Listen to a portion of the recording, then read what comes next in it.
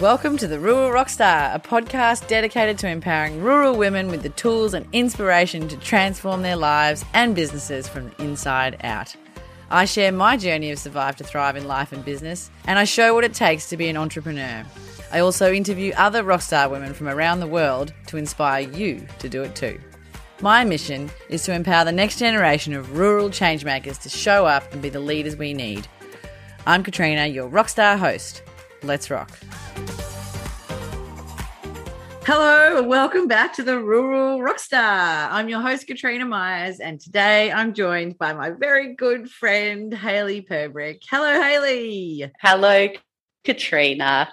Oh, it is so nice to have you here with me. Hayley is one of my favourite humans in the world, and I'm so blessed to call her one of my best friends now. We met about 5 years ago now. In Deniliquin. Yeah, I think it was in Deniliquin about 5 years ago.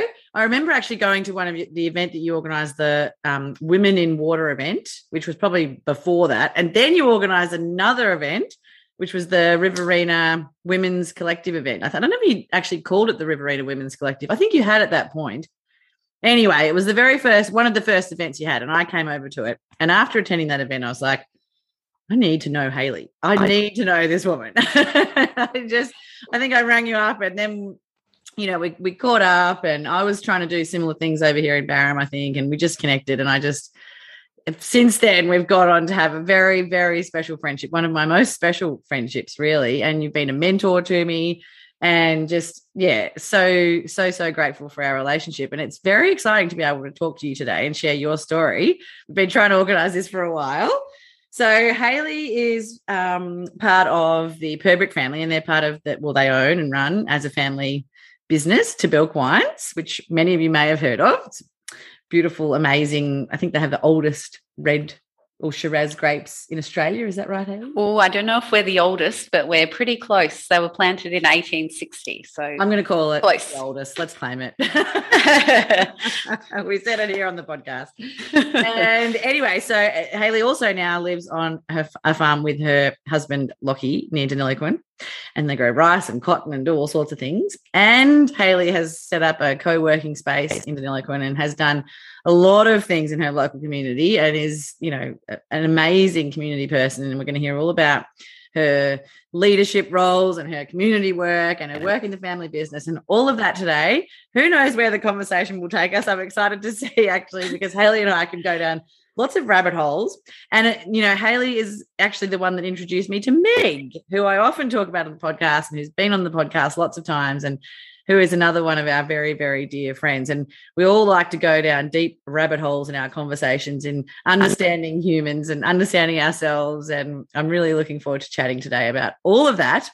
So, Hayley, tell us, how did you get to be where you are now, living in Deniliquin? Tell us the story of Hayley to this point. I always find that such a big question, and I'm going to see how I can tell it in an interesting way. It's not about what I do, it's about who I am. I love that. So I'm going to plant the seed, I guess, with I think I've always been really connected to where I've been born, so the land under my feet. And when I think about how I've made it to Denny, a lot of it goes back to this deep sense of connection to rural Australia and to the Australian bush landscape. I grew up in a little town called Nagambie, which is where the family business, where To Bilk is based. And I went to boarding school when I was 13, so pretty stock standard country type arrangement.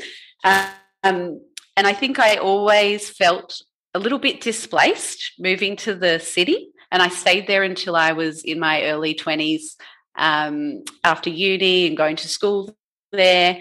But there was always this yearning to move back to the country. And I don't know what it is. I'm an earth sign. I think maybe that helps. I'm just grounded. And I really love the diversity of people that you get in rural Australia. And that's always been something that I've enjoyed, is connecting with all different ages and different types of people. So I feel like in rural Australia, you get a real opportunity to mingle with such a diverse group who can challenge your ideas and opinions and that's what I like about rural Australia. I know some people find that really confronting to be pulled up in the supermarket, but I just love that sort of stuff. So in Melbourne, I found that probably a little bit displacing, a little bit disconnected. Love the culture of Melbourne, but always thought I might move back to the country in some way.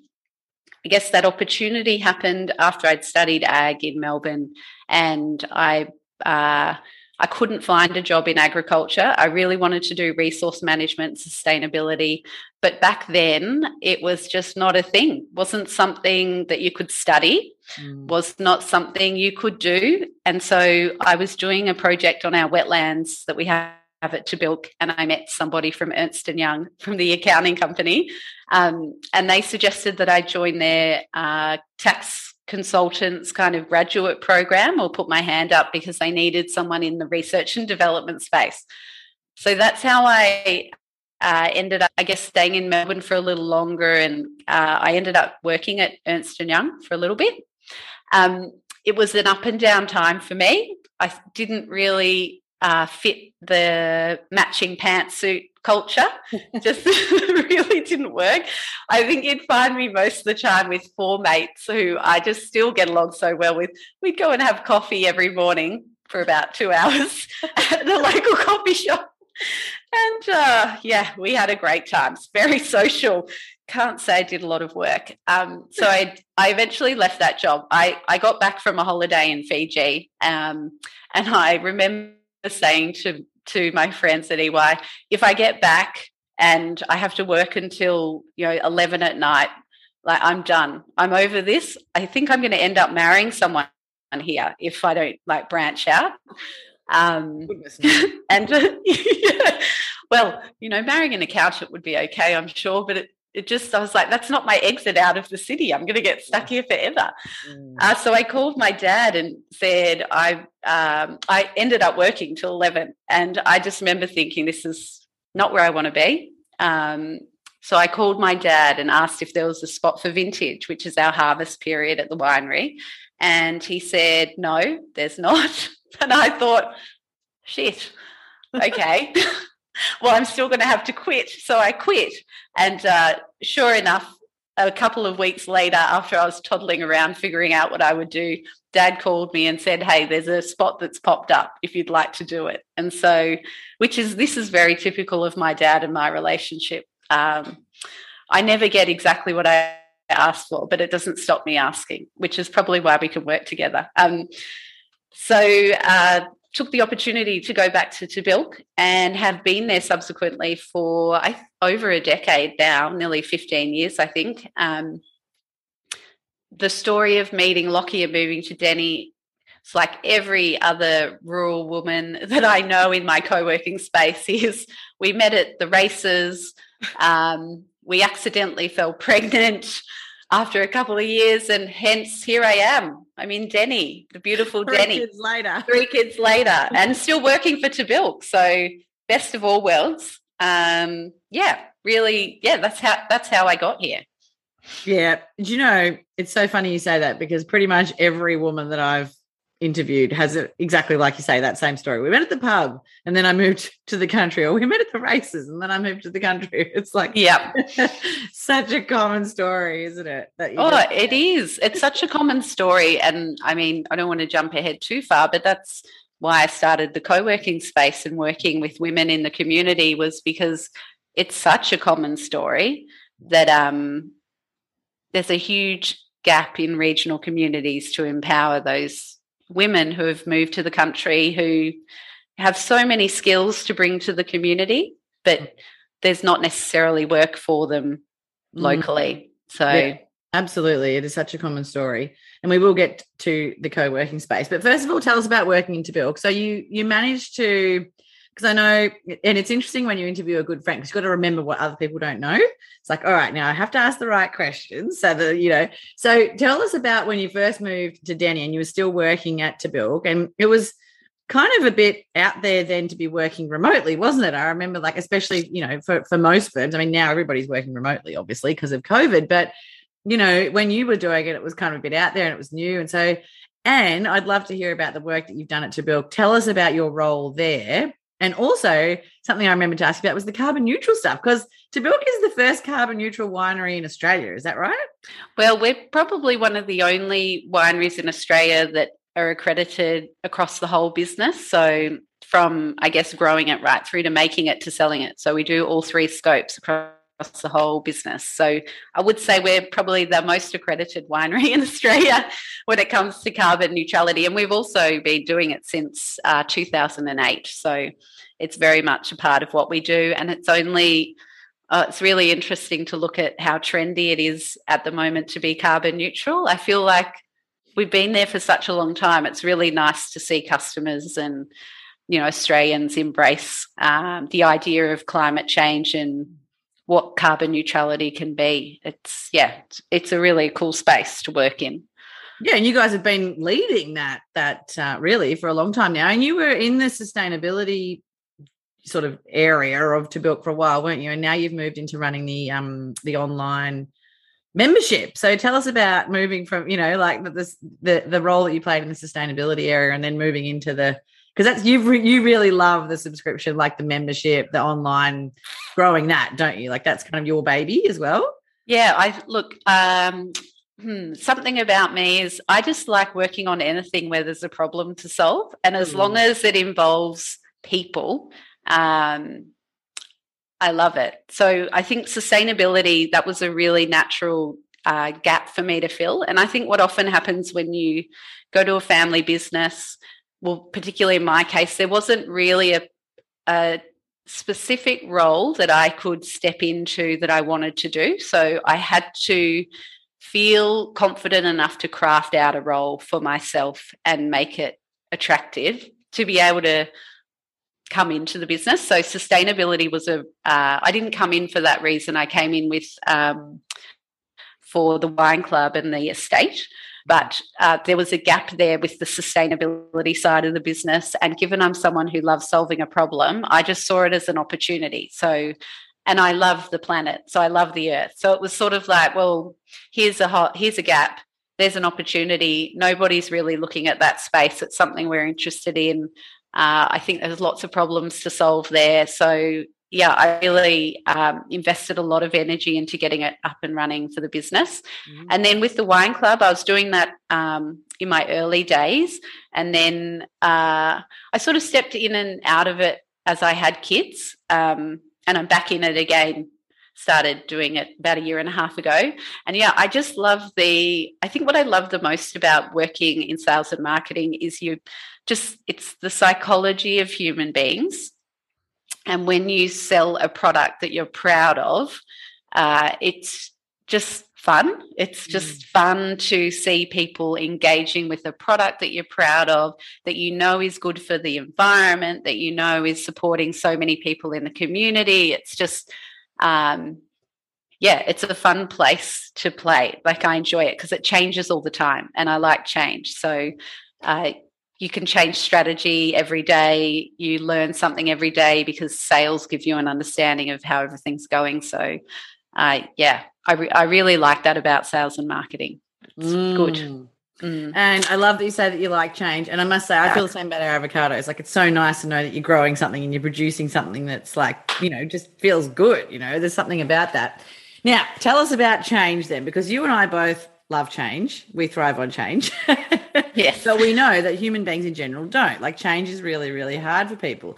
And you've done a lot of work in the community to kind of, you know, the work that you did. Like what inspired that work? Was that part of it that you love change and you could see that there was a gap again? You love solving problems. But, you know, that Women in Water event that you had was a massive success when you ran that the first time. I think you had like 200 women turn up to, you know, dinner in Blighty. So tell us about your work in the community from that to, you know, starting the co-working space and the Riverina Collective. And I'd love you to share about that because I think so many women do a lot of work in the community and it's such a lovely story to hear sort of what inspired you and the work that you've done as well, I think.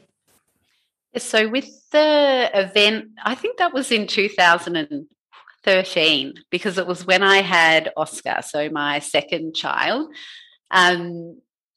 I feel like a lot of my things that I follow through on come from a frustration within myself primarily. Like first point of call is always an internal driver. I've got to say at that point, I probably was thinking, I'm so frustrated with the lack of respect for women in this community and their ability to understand water and technical issues that impact them every day. I think it was one phone call and one random person that I happened to meet that sort of triggered it off. So I had Oscar. He was little. I think he would have been maybe 6 or 7 months. I met someone who's still a great mate of mine who had just moved back to the area, Emily. And Lockie had called me and said, oh, I can't meet this new person's coming to meet me about irrigation on the farm. Can you make her a coffee and just have a chat to her while I'll be a bit late. I'll be, half an hour late. I was like, that's fine. Anyway, Em came in and we ended up, Lockie never turned up. We stayed for 3 hours together chatting. And from that, I was already experiencing these frustrations around water. And I think meeting Em, who had a connection into an organisation that could help facilitate an event, it's sort of all the stars aligned. And it seemed pretty obvious to me that there was a gap again in the knowledge. And so we really didn't expect that many people would turn up, to be honest. It was a free event. It was sponsored. Our whole intention was education and empowerment, so to educate women about water and to empower them to feel like they could hold their own around the table without men being dismissive of their ideas and opinions. So it was all led from giving them self-confidence to engage in those dialogues. And it was, hugely successful. We had, over 250 people, women, came along, and we did a survey at the end. And in the survey, we asked them what they wanted to do next, and they all said they just wanted more opportunities to connect. And so that's how those next events, which we call the Riverina Collective, I called the Riverina Collective, but felt like a we sort of thing. So then we started doing the events, and the events, that was all about championing local women to share their personal stories, not just from a place of hardship and struggle and success. And so we had different topics, and then I just approached 3 women in the community to talk about it. And it was a really unifying experience. It was awesome. And it really got us through, I think, some really difficult times with water. There were probably 2 to 3 years there where there was a lot of fear in the community, and so it was just something nice for women to get together and feel comfortable and confident that in life things can be going on and they can be difficult, but you can still feel empowered and feel like you can make a difference. So that was a great outcome of the water event. Oh, unexpected events too, those Riverina Collective events. And actually I loved them so much that we had one in Barham, and then I ended up working with Hayley for a little while as well, except she quickly that I'm not very good at administration or action. We both worked that out. I think we probably thought as well, I think we both, like, this is one big thing that we talk about a lot, is when you start something, doesn't mean you can't stop something and turn it into something else. And I think at that time we were both like, well, we're off let's do other stuff, which, absolutely. It's not a bad thing either. No, not at all. But they were such incredible events, and it was so awesome. And I think you're dead right that it was just so empowering to hear women's stories, and some of them were stories of, overcoming all sorts of things. But then, and that feeling of empowerment, and so much of it was about connecting people to know that they're not alone, and so much of the work that I do now, and I just loved what you said there as well, but it's a lot of it is just making people realize that they're not the only ones, and it's like, oh yeah, actually I'm just having a human experience. And it was just so lovely, and they were incredible events that did so well. And then you actually went on to, you were a finalist in the Rural Women's Award too, weren't you, for the work that you did with that as well? Yeah, I was. And this is so interesting because when people mention that award, there's one thing that pops into my mind. I remember when I got into the final 4 women at the finalist group, and I was chatting to my dad, and he said, oh, so you were nominated for that award? And I said, no, I nominated myself. And he said, you nominated yourself. Who does that? And I was like,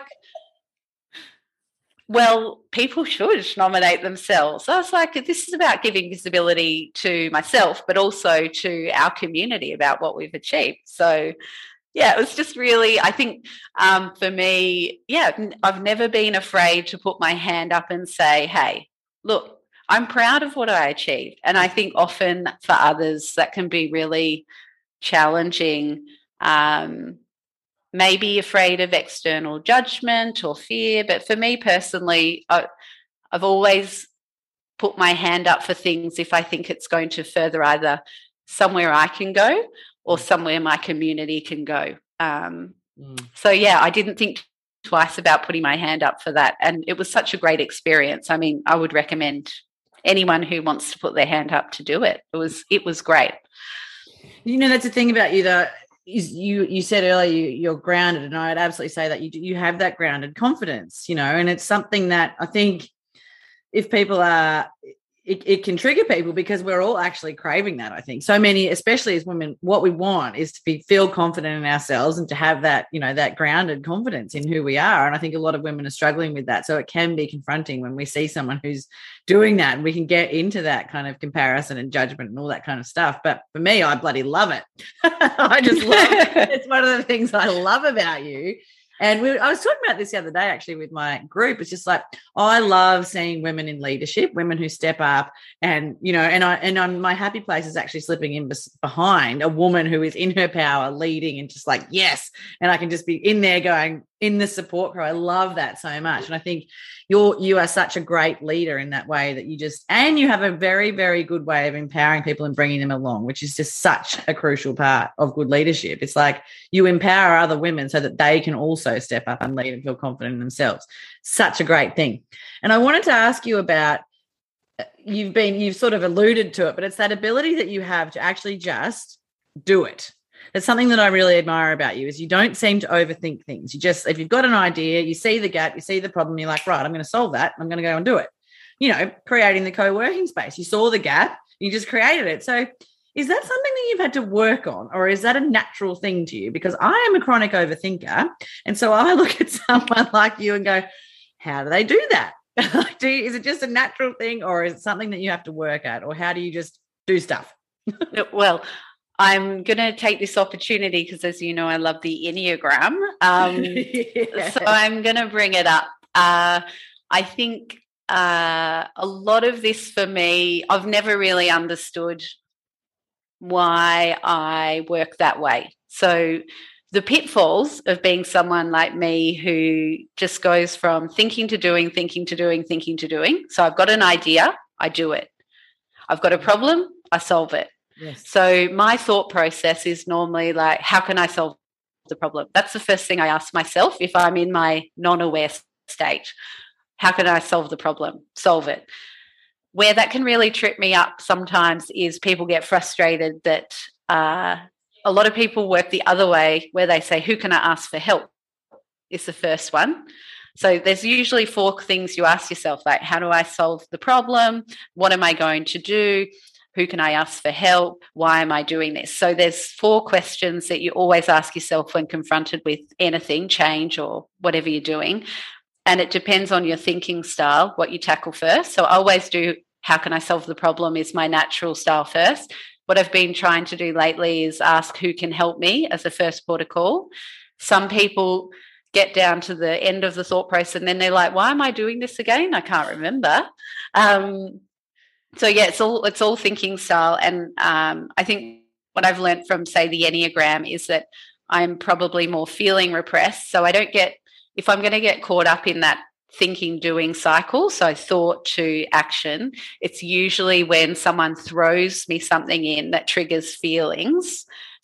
So say if someone said to me, I don't feel like you're including me in this journey, or I don't feel really positive about this idea, or I don't like the way that you are talking to people to get this to happen.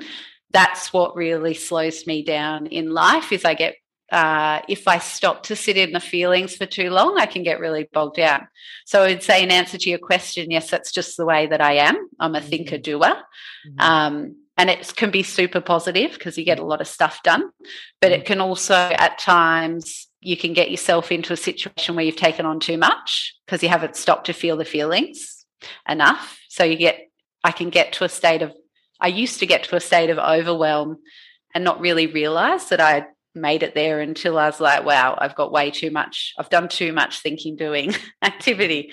So it's a natural way of who I am. And so on the flip side, it's good for me sometimes, often. It's always good for me to have different people around me to not allow me to just think, do all the time, to sort of hold me up and go, oh, hang on, Hayley, you might want to consider. And my team's really good at this at work. I think when you said that in that meeting, I'm not sure, how do you think X and X felt about that, because I'm like, oh, yeah, that's right, the feelings. Yes, people have feelings. Yes. Right people in the right team. Yeah, absolutely. But also, something that always strikes me about you as well is that you've got that great self-awareness and not just self-awareness, but you know yourself so well.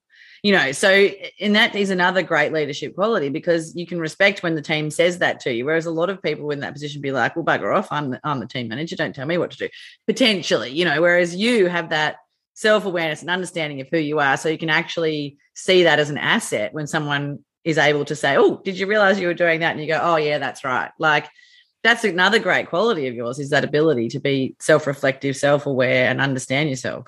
I think it's when I think about the big influences in my life, so who has mentored and coached me, and I would say, Dad and I have been working together for 15 years now, and both my mum and dad have been, massive positive influences in my life. But I must say, my dad is very good at pointing out all the things that are wrong. So I think for me, growing up, given I do have that, I've always been this way, my self-awareness around the other stuff is high, because since I was a kid, I'd be pulled up about it all the time. Oh, Hayley, how do you think that felt? Have you thought about their feelings over there? So it's just I've had mentors around me who've helped me be more self-aware about it. And I think as I've gotten older, I think particularly having kids, it's kind of unlocked that part of my thought process, the feeling thought process. I never thought having kids would do that, but for me, it certainly brought up a lot of feelings that I'd really probably taught myself that I didn't need to express, that I could just get on with it. I could just park the feelings, turn them into logical thoughts, and then move on. So having kids has been good for me in that way. It's been my the greatest gift my kids have given to me has been accessing my feelings. We often talk about this, that our kids will be our greatest teachers. We were just talking about this the other day. Yeah. And it's so true. And again, I think, though, that you need to have a level of self-awareness to see it like that, because sometimes if you don't have self-awareness in yourself as a parent, you just end up clashing with your kids all the time, or, it can go the other way. Whereas if you've got a level of self-awareness and understanding, and you can realize that actually, what can I learn from the kids, and what can they teach me, and how can I grow through this? It can be very, very positive. Challenging nonetheless, but also positive. Yes, agreed. Yes. Now, tell us about starting the co-working space then. You kind of talked a little bit about it before, but what led to that, and how is that going? So that just was another step change from the Riverina Collective, so from the women's events. Again, just feedback from the group, needing a place to work. I also needed a place to work. So, we mentioned ages ago, I guess, that I was doing remote working. So for the first few years, that was okay for me, because I just approached a couple of businesses in town and ended up finding a spare office to work from. And then when I had Oscar, they re-rented that office. So I didn't have somewhere to work. So I think it was a little bit part selfish, part community-led, where, again, I think I'm starting to see a real pattern in the way I behave. So saw an opportunity for myself, saw an opportunity for the community, and so did it together. So instead of then just going and getting an office for myself again, I just thought, okay, I feel like there's more people here who'd like to access an office who work remotely. So I will go and rent an office space that fits other people in instead. And so that's what I did. And it's been going for, I think we're into our 4th year. Amazing. So cool. And what a great thing for the community. Again, like it has been wonderful, hasn't it? And it's not just the thing about a co-working space is it's not just a great place to work with good internet and all that kind of stuff. It's a connection, isn't it? Giving those people who would otherwise be working in isolation, like it's a great little community connection. Yeah. Yeah, I think you forget when this is one thing I learned when I started remote working is that 80% of going to work is the people, 20% is the job. So for me, and also when you move to a new community, if you don't work in that community, it can be so difficult to connect with other people.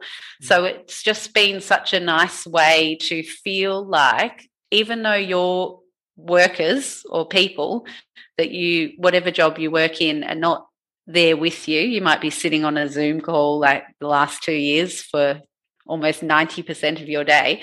But you've got people around you that you can connect with and they feel like work colleagues. I mean, we have the most diverse group of people who come in and it's just so nice. You learn so much about the community because everyone comes from different places. It's girls and guys, so you get a real mix of just opinions and what's happening, and they work in diverse industries and also switched on and interesting. Like I really enjoy it's like coming into work and I love it. I really enjoy it a lot. It's been very worthwhile for everyone. So good. Yeah, it's such a great asset for the community. And you were doing it at a time, there seems to be co-working spaces kind of popping up more and more. But when, again, you're a bit ahead of the curve with that, weren't you? Like you started at a time when it was a bit of a new thing. And again ahead of COVID, because now everyone needs to work online and everything. But you were very innovative in your thinking. I think that I've never been I know you've done this, Katrina, where you do a little quiz and you find out your top qualities, your different qualities. Yes, your strengths and everything. Your strengths and everything. One. Yeah. Yes, yep. And my top one was bravery. Mm-hmm. I've got to say I've always been like I am probably more introverted. I'm a bit more introvert. Like I get I love my alone time. I love people and I love, I fill my cup by walking and aloneness, quietness. But I've never been afraid to fail or be judged by somebody for failing. So it's always, my critic's always been very internal, not external. So I've never, which sort of goes back to the feeling things. I mean, I can honestly say never in my life have I walked around thinking, I wonder if Katrina's going to like that, or what's Dad going to say if I do that. It's always been, how's Hayley going to feel if she does that? Is Hayley going to be upset if she fails at that? It's always been guided by my inner compass, not an external force, which is completely opposite to, say, my husband. He's different, and that's good for me. Or you.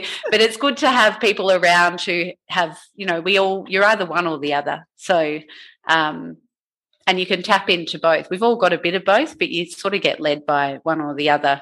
So strengths and weaknesses of both approaches. It's also, again, it just comes back to that whole just understanding yourself as who you are and then who you are as a human being. It's like, and this is where you and myself and Meg and a lot of the work that we do is really just trying to understand ourselves better and figure out who we are in the world so that we can try to, do the best we can for ourselves, for our families, for everyone around us. And the more we understand about ourselves, and a lot of what you've talked about today is that you have this great understanding of yourself as a person in the world and as a person in your family, in your business, in the work that you do in the community. You just sort of really, understand who you are in all of those roles, which I think is a real credit to you. And it does take a lot of work to do that too. It takes work, it takes awareness, it takes, knowing and understanding yourself and figuring all of that out. I think it's really important. So I wanted to ask you one more thing about, there's two more things I was hoping to ask you. Leadership. Tell us about what you've learned about leadership, because I know that Well, I see you as a great leader in your, all of those areas, like I just talked about, business, community, family. So tell us, what have you learned about leadership that you think is really important that might be helpful for my listeners, for our listeners? Leadership, what does that mean to you? Leadership, that's a good one. I think what I've learned about leadership is that there's lots of different ways to approach it, and that it's unique to each individual. For me, what I've found has worked, because I can only go off my own experience. What I've learned about myself in different leadership roles, or just in the community, is approaching people with curiosity is, I think, a great way to get the most out of anyone that you're working with. And it's actually way harder to do than what it sounds. So curiosity is not just asking somebody a question. It's about trying to really listen to what they're asking of you, or where it's coming from. Like that question that you ask at the start of these podcasts, how did you get here, essentially, it's a pretty powerful piece of understanding if you're prepared to listen and spend a bit of time understanding before you react. And being someone who thinks and does often, I think the best leaders can actually draw on all of those centers of themselves, so the feeling, the doing, and the thinking, and be conscious about how they're doing that. I certainly, look, I'm 37, and I feel like it's only been in the last year or so that I've really understood what approaching people with curiosity as a leader actually really looks like. That would be probably the biggest thing that I've learnt. And I have noticed that if I can approach people that way, which is really just taking a step back and maybe trying to see what they're trying to say rather than jumping too far ahead. Like, I know that everyone's orientated to time in a different way. You're either sitting in the future, which is where I sit often, so I can be dismissive of people who bring up past. So if you're someone who sits in the past, standing in the past, which is a fine place to stand, by the way, it just means that you like to draw on examples of past examples, and often you keep tabs on people around past activity. And if you're a future person, you can be very dismissive of that. So and when you're in the present, you're just dealing with what's right in front of you. So understanding where people are standing and where they're coming from has probably been my greatest learning as the leader. And the better you become at being able to just hold your thoughts for a moment and sit with it before you respond. The more successful leadership is. You get better outcomes and better relationships. So, that's what I would say about leadership. Such great advice. Definitely something that I have to do the work on is responding rather than reacting, and taking that time before I speak. It's definitely not a skill of mine. But I think, you just seem to be so wise beyond your years. I've always thought that. And so much of what we've talked about today has really shown that. Now, I have one last question that I always like to ask people. You've alluded to it a little bit as well today, but can you tell us what you do for your well-being, or to kind of do you have any practices that you do daily to take care of your mind, body and soul, or things that you do sort of routinely, or, just even every now and then? But, what are the sort of things that you do? Because, you're a mother of 3, running working 5 days a week, doing so much work in the community. You manage a lot, but you always seem to do it with calm and very grounded and very considered. And I never see you you're not one to sort of rush around, and you don't seem busy, and you're very grounded, like we've talked about. So tell us how you manage to do that, and what some of the practices might be, and the tools that you might use to maintain that. My main one is healthy boundaries. That's my top one for maintaining a calm sense of calm. As soon as I drop some of my healthy boundaries, so say, for example, finishing work at a certain time, So being really strict about when I clock off at the end of the day, just how I fill my days and not allowing people to book me up too tightly back to back. That's, just having a nice flow. So, healthy boundaries. And I think for me also saying no, not always saying yes. So I'm very, I treat my time very valuably. I guess that's probably not even a word, I don't think. But I really do look at like, I don't say yes to everything. I don't say yes to everything, which is really important, and being okay with that and making space to do some of those things that I do really enjoy, which is alone time. So getting in the garden for me it's really important, or having my regular exercise. I just the kids and I do triathlon 1 day a week, the older kids, and myself, we do that 1 day a week, and that's really nice because I get to spend time with them, but we're doing something physical. So that's lovely. So that's pretty sacred. That's like a must do during the week. And then I do one exercise session on my own with a personal trainer. Again, mix of social and exercise. That's kind of works for me really well, having a bit of people and a bit of exercise. So, I would say healthy boundaries, saying no, and regular exercise. My main three. Yeah, awesome. Thank you. Love that. I love, one of the main things I love to do is share, whether or not you do have practices or not, but I think it's great to share and just to highlight that, because, obviously something that I'm so passionate about is helping people to see that the choices they make really do matter for how they show up in life, and if we're looking after ourselves, it's easier to handle whatever gets thrown at us, change, difficulties, bad crops, terrible weather, whatever it is. If we're looking after ourselves, it's easier. And I think you're right, like healthy boundaries and being able to say no is such a big one, because so many of us really struggle with the whole pleasing and needing to think that we have to do everything for everyone else. And that's when we get into these states of just overwhelm, busy and stress. So I love that you shared that one with us. It's so important for you. So that is awesome. Hayley, thank you so much for chatting with me today. It's so lovely. It's such a treat. It's my birthday on the weekend, so I'm like so excited at the moment. And now I get to do this talk with you. It's just been so lovely to have this. It doesn't feel like work when I do this sort of stuff. I love it so much. And making this podcast is such a treat, and getting to interview you, one of my dearest friends, just brings me so much joy. So thank you so much for your time today. I've just absolutely loved chatting with you. Same here, as always. Thanks so much, Hayley, and thank you to everyone for listening. See you guys.